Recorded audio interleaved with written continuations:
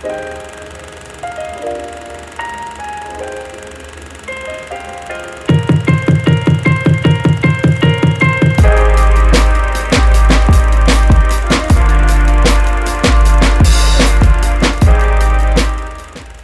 everyone, and welcome to Treks Through Time. I am your host and FreightWaves Deputy Editor, Brielle Jekyll, and I'm here to tell you about some of the most interesting stories throughout history in transportation and freight.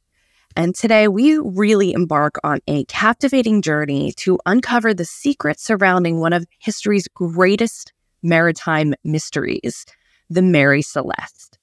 Now, on December 5th, 1872, a sight both eerie and kind of strange unfolded upon the vast expanse of the Atlantic Ocean. The British brigantine Mary Celeste was discovered adrift and deserted by her crew, almost like she was plucked from existence by an unseen force. What happened aboard the ship? Where did the crew vanish?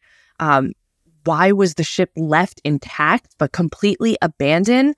We really don't know. So today we will sail through time to explore the events leading up to this discovery of the ill-fated vessel. The story begins with the ship's final departure from New York Harbor, destined for Italy, carrying a cargo of industrial alcohol. And the voyage seemed really ordinary, but it ended up being one of the strangest things to happen in maritime history, like I said. After approximately a month at sea, a passing ship spotted the Mary Celeste drifting aimlessly in the waters, expecting to offer assistance to a distressed vessel. So the captain and crew of the ship were met with a really unsettling scene. The Mary Celeste was completely silent, a ghost ship just sailing the seas by herself, and the sails were partially set. The cargo remained undisturbed, but the lifeboat was missing. The crew, completely gone, vanished without a trace. And there were no signs of a struggle, no evidence of foul play, just a completely empty boat sitting in the ocean, completely full of its cargo. So we today are going to speak with author Valerie Martin, who wrote the nonfiction book, The Ghost of the Mary Celeste, to learn more about this crazy mystery. We'll dig deeper into this ongoing mystery and explore the various theories put forth to explain why the crew disappeared. Was it piracy? Was it mutiny? Maybe a catastrophic event that forced everyone to abandon ship, or maybe even it was natural forces that played a role, leaving the Mary Celeste adrift with her crew lost in the realm of the unknown. Well, Miss Martin will take us into her research and through historical records and the captivating tales that have been woven throughout the years. We'll find out some of the theories and some of the evidence that she found along the way. So let's hear what she has to say now. Hi, everyone. I am here with Valerie Martin, who is the author of The Ghost of the Mary Celeste, which is a really interesting story based on it is a true story of a very crazy story at sea that I'm very excited to share with you all today. Hi, Valerie. Thank you so much for coming on. It's nice to be here. Yeah. So first, I just want to, before we get into the details of the story, because it's such a wild story, I want to know what inspired you to write about the book of the Mary Celeste in particular. Well, I grew up in New Orleans, and my dad was a sea captain, so I didn't see him a lot. And I think I was probably in about fourth grade, and I read in my weekly reader at school. We had little magazines that had stories of all kinds. Spooky stories were very popular. Mm-hmm. And I read the brief story that they gave about the Mary Celeste, a ship that was found at sea in good condition, but no one was on it. So when I went home, it just happened to be a time when my dad was home. And so I asked him if he knew anything about it. And that was probably the first time in my life that I ever had my father's complete attention. It was really, it made the story stick in my mind that it interested him so much.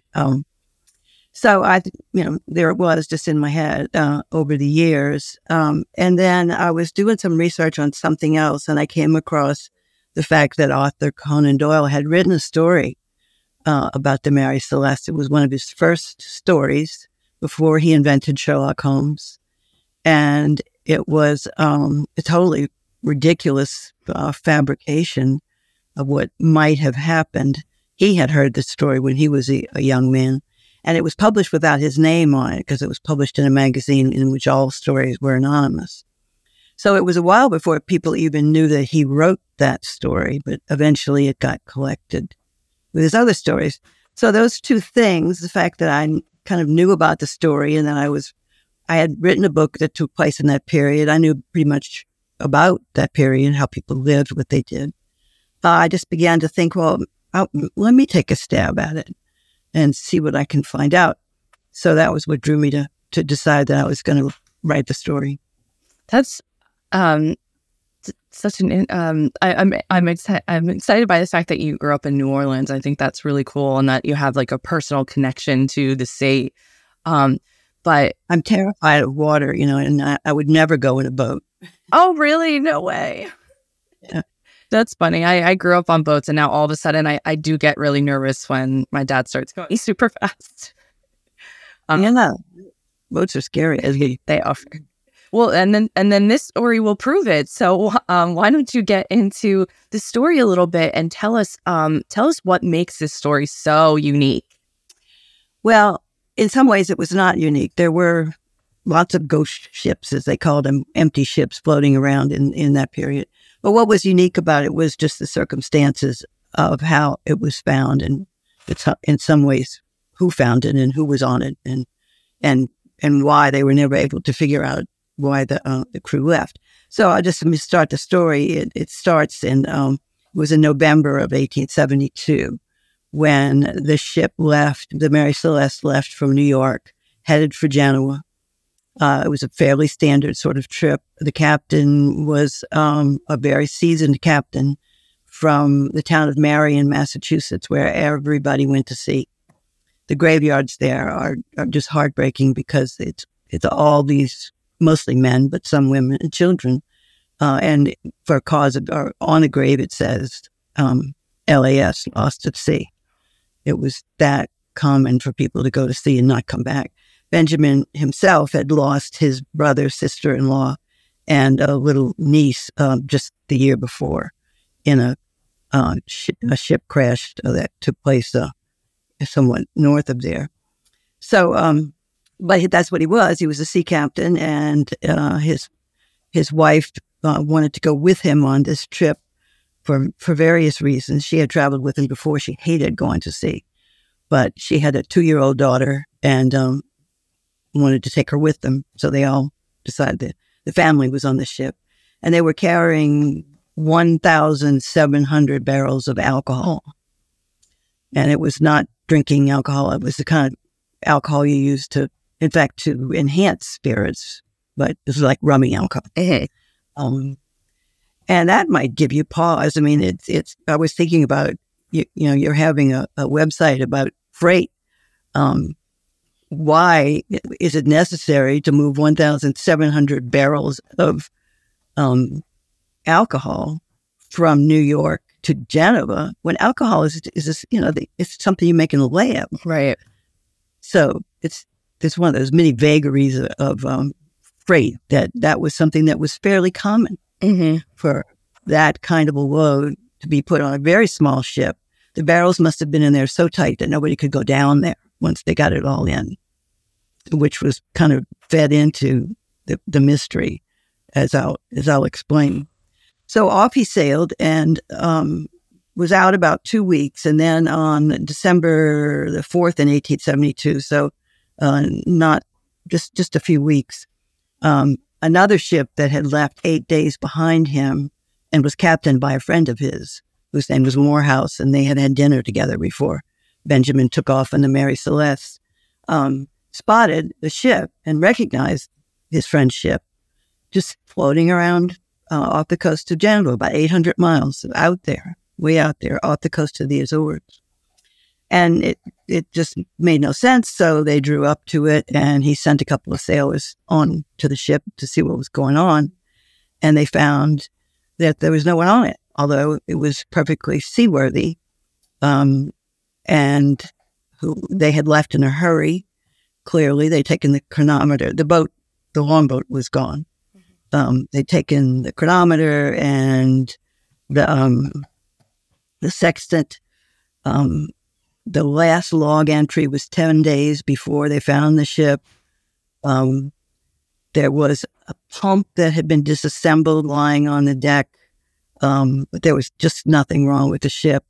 There was no message. They appeared to have left in a really big hurry. But they didn't vanish. There was stuff taken, so there were signs that they clearly left them. Yes, there were signs that they got into the boat. Although there was counter stories that came along later that said there was no lifeboat on that ship. So that's where we start to get the theories that include things like giant octopus. Right. Because it really was a serious puzzle about what happened, and basically it's never been solved. Did they investigate or? Yeah, what happened was Captain Morehouse put 2 sailors on the ship, and they brought it into Genoa, 800 miles alone, just 2 guys running this pretty good-sized ship. If you sail, you know how really horrific that must have been. They'd had a terrible crossing. The weather had been really, really bad all the way and continued to be bad. But they got it into Genoa to claim salvage because the alcohol was still there, waiting to be delivered. So they didn't bring it to Genoa. I'm sorry. They took it to Gibraltar, to the Admiralty Court. So the Admiralty Court investigated. And their first thought was that the salvagers had actually killed all the people on the ship in order to bring it in and claim salvage, which makes no sense because the captain of the Dea Gracia, that was the other ship, was a friend of Benjamin Briggs. And but they did claim salvage. They didn't ultimately. They didn't. They only got a percentage of what they would normally have gotten. And the alcohol was unloaded and taken to Genoa, and the trip was concluded. Wow. So what are some other theories? You know we have that theory that they wanted to claim the salvage, but what are, besides the giant octopus? Yeah, pirates is a theory, but nothing was stolen, so probably not pirates. But there were pirates. One was a group hallucination caused by a bread fungus because they found some bread that was moldy. Another was that the captain had committed suicide and everybody fell against each other and somehow all managed to kill each other and go overboard. A mutiny was a possibility, but why would there be nobody on the ship and where did the mutineers go? Didn't make much sense. So let's see what else we had. The giant octopus. One theory was that in this area of the ocean, sometimes there were basically an island that would rise up and ships would get stuck on it. And they could get out and walk. That happened, that an island rose up. Everybody got off the ship to take a stroll, and then the island went down and the ship went away. That's pretty far-fetched. And of course, another possibility is aliens. Right. Always. Yeah. So those are some. What's your favorite? Well, I came to think, and that's what my book is about, because of everything I read about Benjamin Briggs. He was a really upright person. He didn't drink, and he was a really good sailor and a good captain. And what happened seemed to have happened in a panic, and he just wasn't the kind of captain who would panic. My dad's ship caught on fire out at sea once, and he had to sail it into Spain with the flames coming out of the top of it while they brought in all the fire engines. He kept a cool head.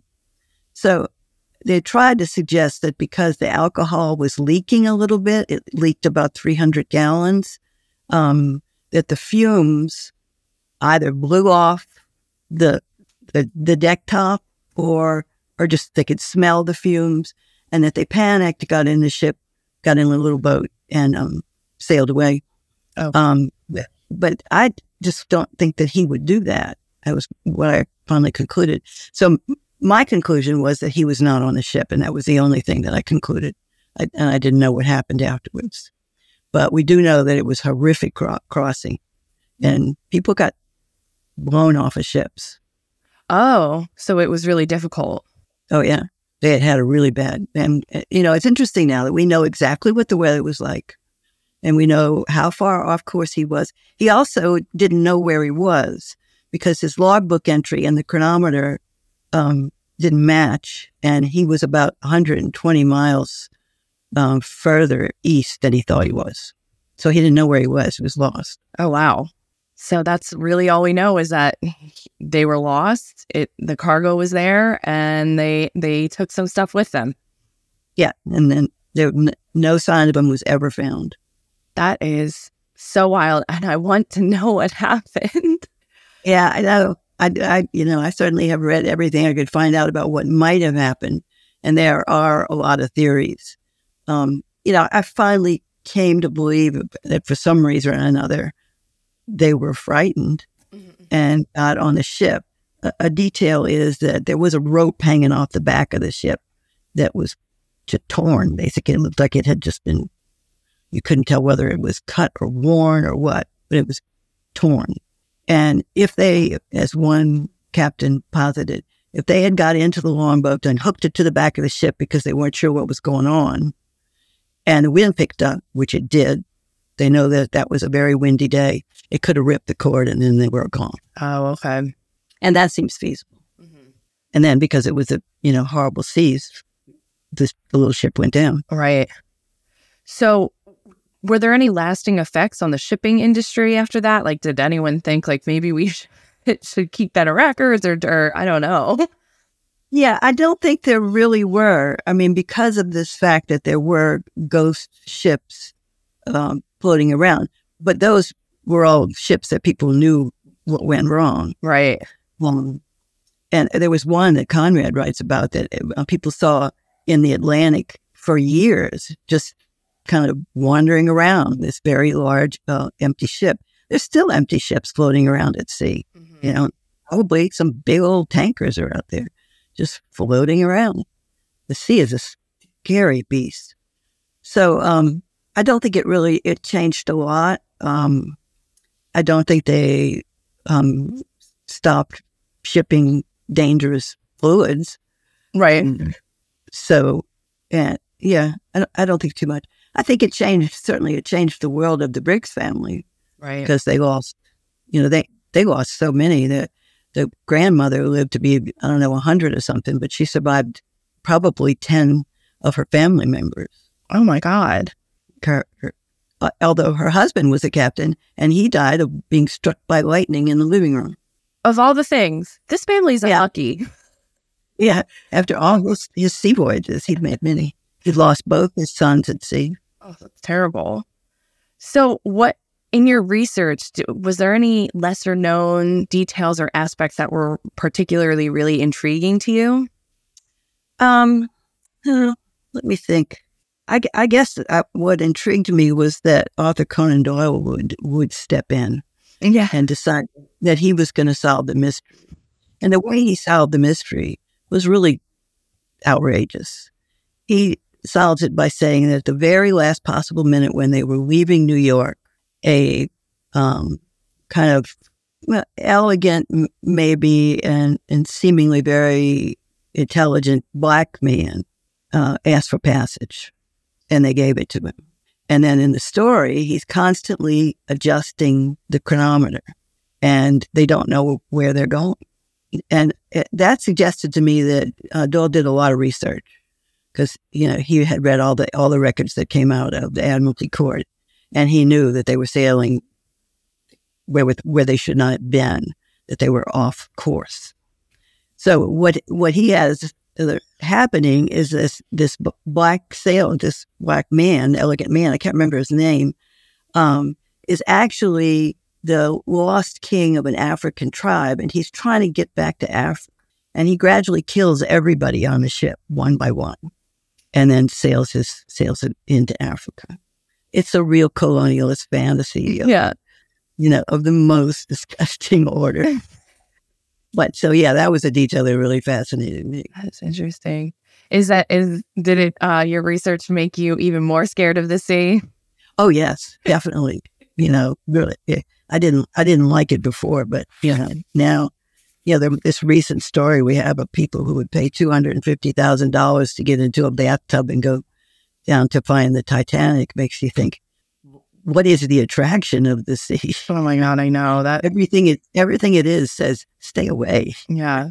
I mean, and that just shows how that captivated the world. Like, everyone's been watching this story. It's mm-hmm. It's such a folly, Yeah. And the adventurers at sea are full of these stories of people who, this story is not a folly. These were just people trying to do their job and make a living. The saddest part is that Benjamin and Sarah were hoping that he would not have to sail again. They wanted to retire. This was going to be their last trip. Do you know how many stories I cover that's a detail in? It's crazy. I mean, it's almost every tragedy I cover has somebody on board that this was their last time. Yeah. And, isn't that strange? Yeah, that's true. Of course, they thought it was going to be their last time. And it was. Right. Well, can you tell everyone where they can find your book if they are interested in learning more about this? Yeah, here's my book. My book right here. Ghost of Mary Celeste. You can order it from your local bookstore. It's from Vintage. It's in paper. It's available. You can get it on Amazon, but it's better to go to your local bookstore. I will absolutely do that. And thank you so much for telling us this story, and thank you for coming on. And I really enjoyed it. Yeah, it's like I said, it's such an interesting story, and it's fun to hear all the theories and your research into it. Yeah, it's a good story, and one of the things that's great about it is I just received a book in the mail a couple of days ago from a young French writer. I met him years ago, and he's written a new book about the Mary Celeste.